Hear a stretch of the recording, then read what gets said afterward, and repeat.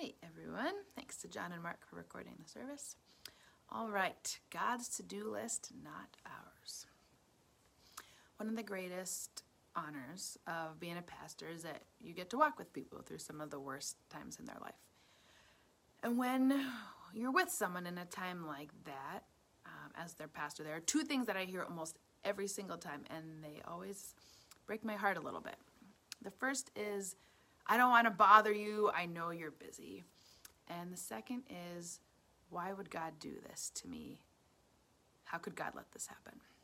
So, the first one.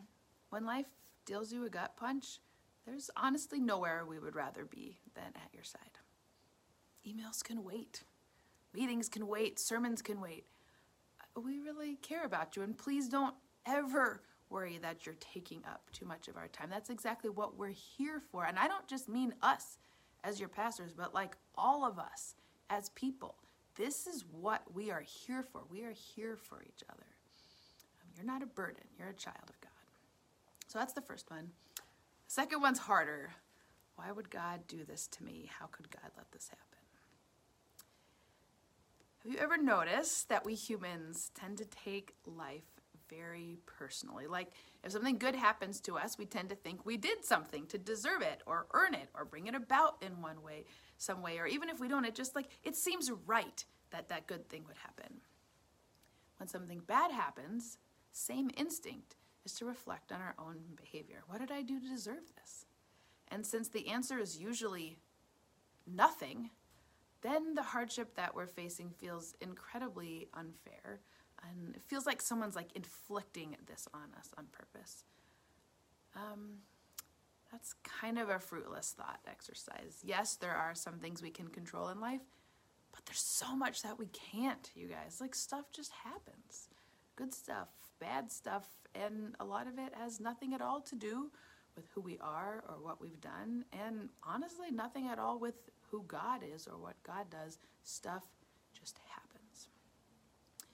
And accepting that and that lack of control on our part, and maybe even God's, who either by nature or by choice seems not to control those things, accepting that is like the hardest and possibly the most life-giving thing that we can do.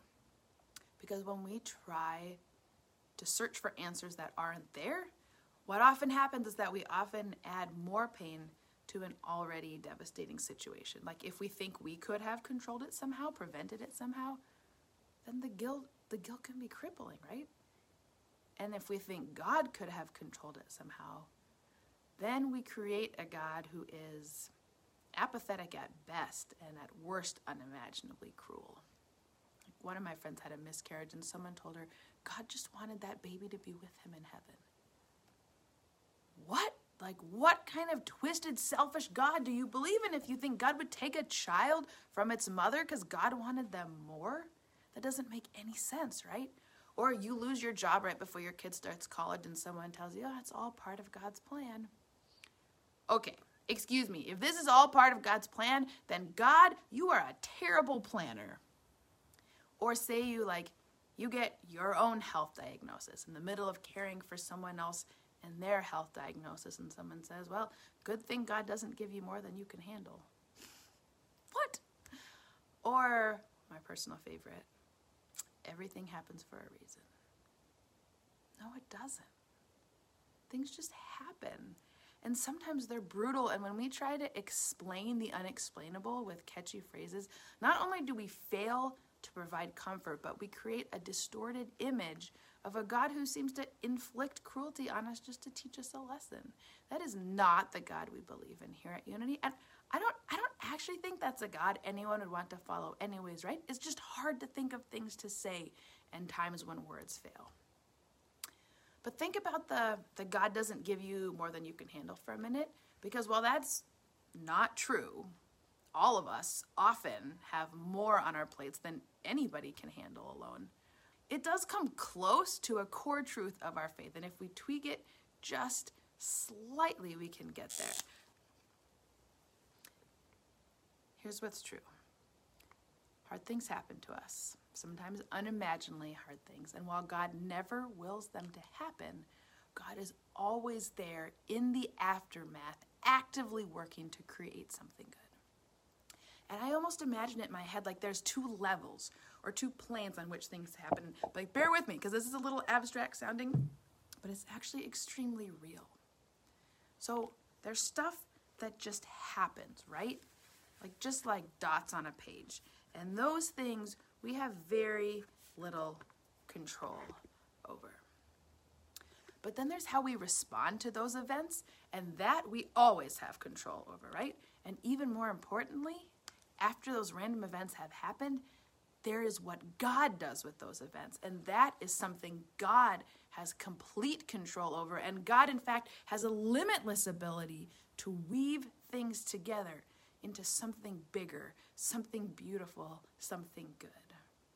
This is God's specialty, creating something out of nothing, taking broken things and making them beautiful, pulling dry bones up out of graves and giving them new bodies and new purpose, resurrection, taking something like death on a cross and turning it into a promise of life for everyone, everywhere, always. But the thing is that God is so good at that sometimes God does such a spectacularly good job of taking a bad situation and turning it into good that in retrospect, that chain of events looks kind of like it was meant to be, like it was the plan all along, that it was happening for a reason. Because God does such a good job at it, but still the initial events weren't caused by God. They were just used by God to great and holy purpose. Does that make sense? It's a subtle distinction, but I think it's an important one, because God does not inflict us with pain ever. But when something comes that hurts us, God can use it, transform it, redeem it into something life-giving. And so the Beatitudes that we have here, this list that Jesus makes today, they aren't like tasks for us to accomplish, right? It's not like we're supposed to make ourselves poor so we can get into heaven, or find something to mourn so that we can access that comfort. You don't make yourself meek so you can inherit the earth. No, this is not our to-do list. This is God's to-do list. Because what Jesus is saying is that when we find ourselves in those hard situations, and we don't need to seek them out, they'll find us.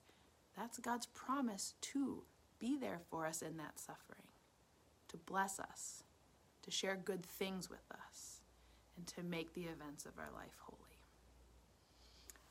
It's all a little confusing. I don't know if it makes sense in our minds, but I think it makes sense with what we see around us. Because, have you ever noticed when you meet someone who's just incredibly kind, incredibly compassionate, then if you get to know that person, it always turns out that they've been through something heartbreaking or faced some kind of really big failure in their life.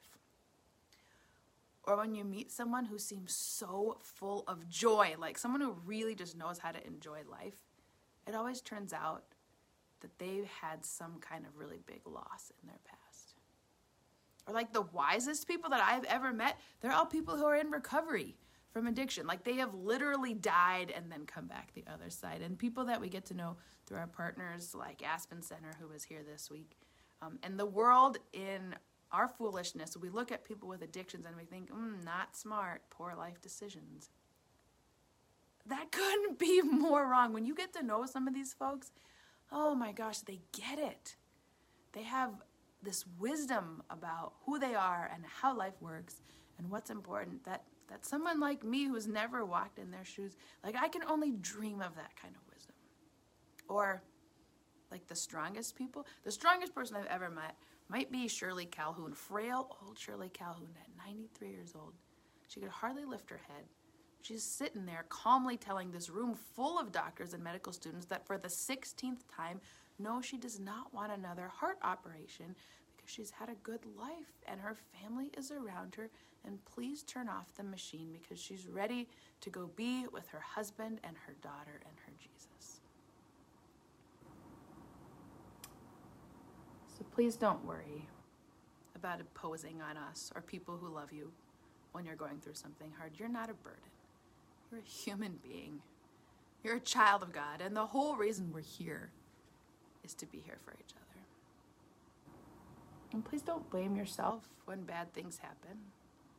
We're all doing the best we can with what we have and what we know, which is so very little in the grand scheme of things. Stuff just happens. So much of it is out of our control. So don't beat yourself up. Say sorry when you need to. Keep doing your best to show up for each other. Choose kindness, forgive often, especially ourselves. Please know it's never God's will for you to suffer, not ever. God is not trying to teach you a lesson or test your faith or build your character. But when these things happen, God will be there to catch you when you fall and to hold you when you fall apart.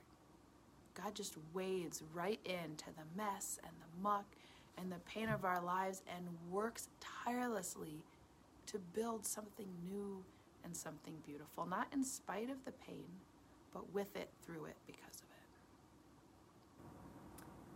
So whatever you are facing today, may we trust that hardships are hard enough without blaming ourselves or each other or God.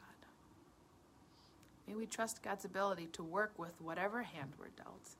May we always be open to being surprised, always be hopeful about what God can do.